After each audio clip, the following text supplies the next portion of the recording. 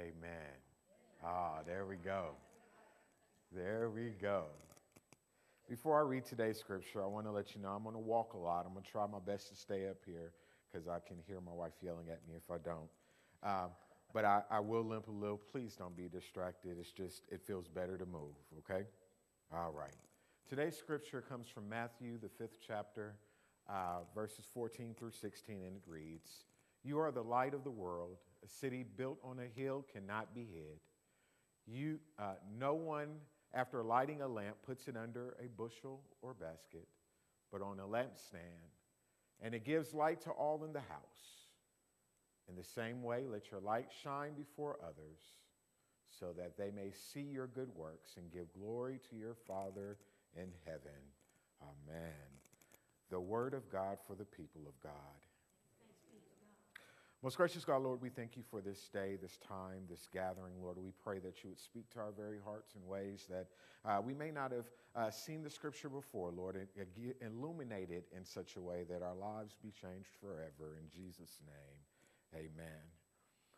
In today's scripture, there were a few things that just kind of stood out to me, a few things that made me say, now wait a minute, and a few things that really caused me to look at things a little differently. So hopefully as I talk this morning, some of those things will do the same for you. Amen. The scripture begins with, "You are the light of the world." And I paused because I began to remember scriptures where Jesus said that he was the light of the world. And I began to look at the tense of the scripture and the various things, and I realized that what God is really telling us in this moment, what Jesus is trying to convey, is right now, he is calling us to be mirror images of him. He is calling us to be his hands and his feet. He is calling us to be the light in such a way that people would be able to see the truth, that people would receive the truth, that people would understand that he is the truth. We are the light of the world. To me means that there is a truth that has been planted inside of us that needs to get out. There is a famous basketball player, you might know him. His name is Kobe Bryant. And he did an interview many years ago. And in it was so amazing because he sits down, they ask him a question, and he simply responds with, "God is good." And they said, "Well, Kobe, is it that simple?" He said, "Absolutely, it doesn't get any more simple than that. God is good." And they said, "Well, obviously you believe that right now, but how did you come to believe that?" And he said, "When you have a cross that you can't pick up, and God comes alongside you and picks you up and the cross too, you realize that God is just so good." And with all of the faults that Kobe may have had, with all of the things that people may have to say about him, in that very moment on national TV, in an interview viewed around the world, he was a light that could not be hid. He was a light that was very present. He was a light to people that may have embarked upon similar challenges. He was a light that shone across the world and presented a truth to people in a way that they could understand. You see, God is calling us to be a light, to show the truth, to point others towards the truth, but to also understand that light is also a form of resistance to darkness.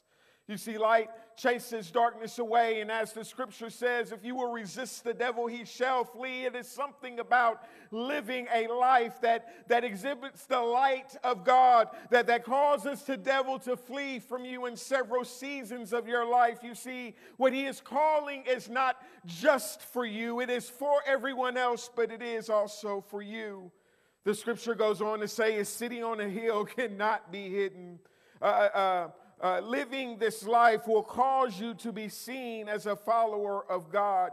The scripture says that they will know you by your love. The scripture says that it is how we treat people that allow people to understand whose we are. Paul said, "Look, I know God sees your heart, but it is your actions that show me that you are a follower of Christ, because as my grandmother would say, you can't meet Jesus and leave the same."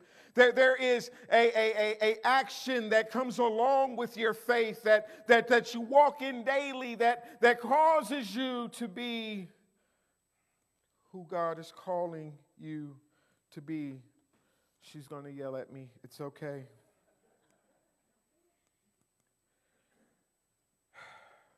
I needed my Bible, but I don't have it. That's fine. A city on a hill is going to be a city on a hill no matter what you might think it is. In the daytime, you look, oh, that's a city. At the night, when the lights are on, it's still a city. It's not going to magically turn into a donut. It's not going to be a pizza. It is a city. All right. And the reality of it is this. Once you come into the saving grace of Christ, once you really begin to understand who Jesus is, once you allow all that God is to take over all that you thought you were, there is something about you, no matter where you may find yourselves, that will identify you as a follower of Christ. It is amazing to me how God will cause you to do a thing in a place that it does not make sense. I'll say it this way. Bishop Jakes once told a story. He said, hey, I accepted my call into the ministry and my friends wanted to go to the club, so I went to the club too. And I walk in, I'm sitting at the bar, and all of a sudden I'm talking to people and praying for them and talking to them about the scriptures and prophesying. And they said, hey, man, you need to leave. You're ruining our good time. He said, because what was in me, I couldn't hold. It had to come out. The scripture goes on to say that a light is not hidden under a bushel. And though most people would talk to you about trying to quench your light, I'm going to tell you that if you put a candle under a wooden basket, it's probably going to burn its way out. It's funny because I had a similar situation. I was an undergrad, part of a Greek letter organization. I went on this road trip. The bros wanted to go to a club. I didn't want to go. And so when we got there, I didn't want to go. So when we got there, they went inside. I stayed outside. The proof is I called my then girlfriend, now wife, and I talked to her for about an hour because I did not want to go. All right. So while I'm out there, I hang up with her. My phone is about to die. I'm out of state, so I can't let that happen. There's a guy that comes out, and he said, oh, man, so you don't want to go inside, preach. I get you. And so he begins to talk to me about his issue. We begin to have a counseling session. Somebody else walks up and said, oh, y'all having church, and starts singing a song, trying to be playful, but can't stop singing. And we are literally having church in a club parking lot at 2 o'clock in the morning. Why? Because even if you try to put that candle under a wooden basket, it will burn itself out. I was wearing suits every day to church because that was my attire as a preacher. But that day I was in a fraternity shirt, some cutoff fatigues, and some gold boots, telling everybody about how good God was. You see, when you are called to be the light of the world, when God has placed a calling on your life, and we all have one, let me help you. Go ye therefore, make disciples of all nations, baptizing them in the name of the Father, the Son, and the Holy Spirit. That is all of us. He is calling us to go and spread the light, which means he is calling us to be the light. No matter where you are, baby, I'm sorry, you are light. The scripture goes on to say,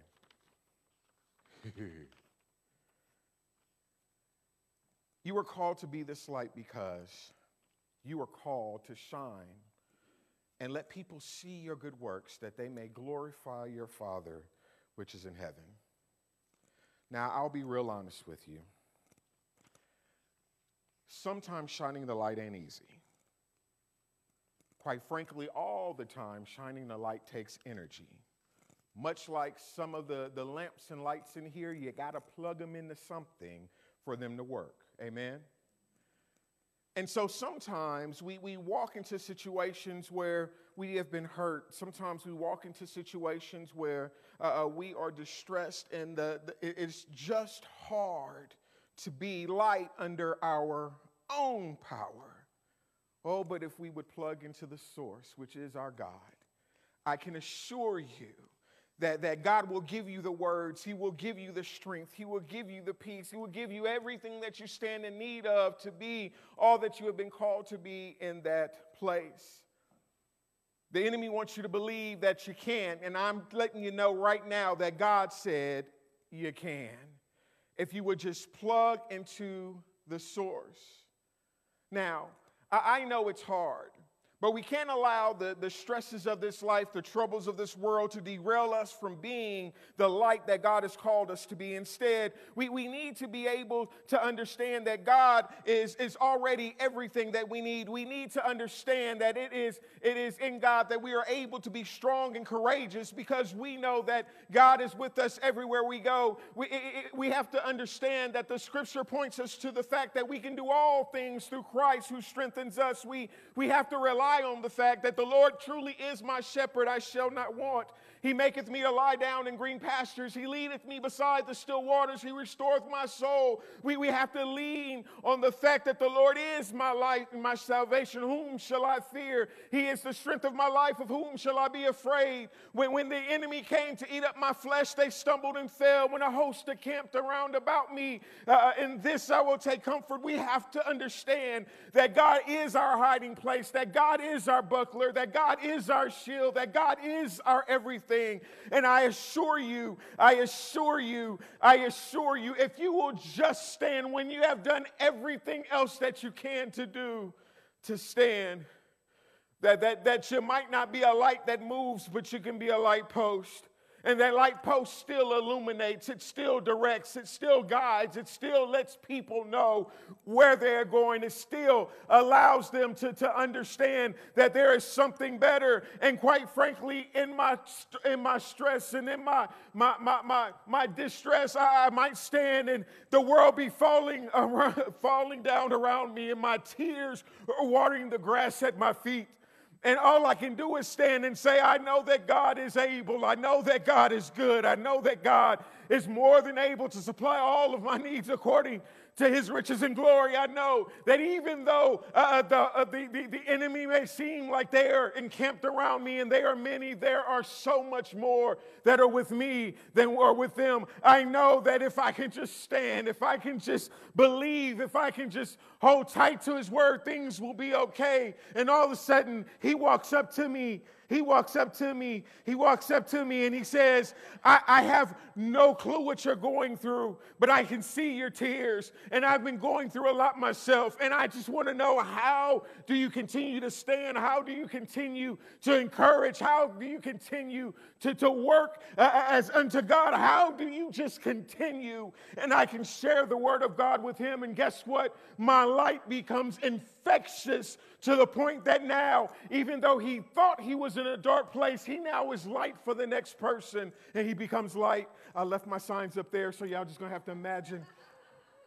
And as he is light, and as I am light, I may be way over here, and she doesn't know me. She can't see me because I'm lighting a different place, but she's close to him, and she walks up and says, I don't know what you're going through, but all I know is you are one of the most kind people that I know, and that you are one of the most caring people that I know. And one of my friends said that you are going through X, Y, and Z, and I don't even know if that's true, but if it is or if it's not, I just want to be able to be like you are towards other people, because my life has been hard. People have mistreated me, and I just don't want to continue the cycle. And talking to him about the truth and the truth that's in his heart, now she knows exactly who Jesus is, and how Jesus can transform your life, and how Jesus can empower you, and how Jesus can change your world, and how it does not matter what your past may look like, because Jesus has a great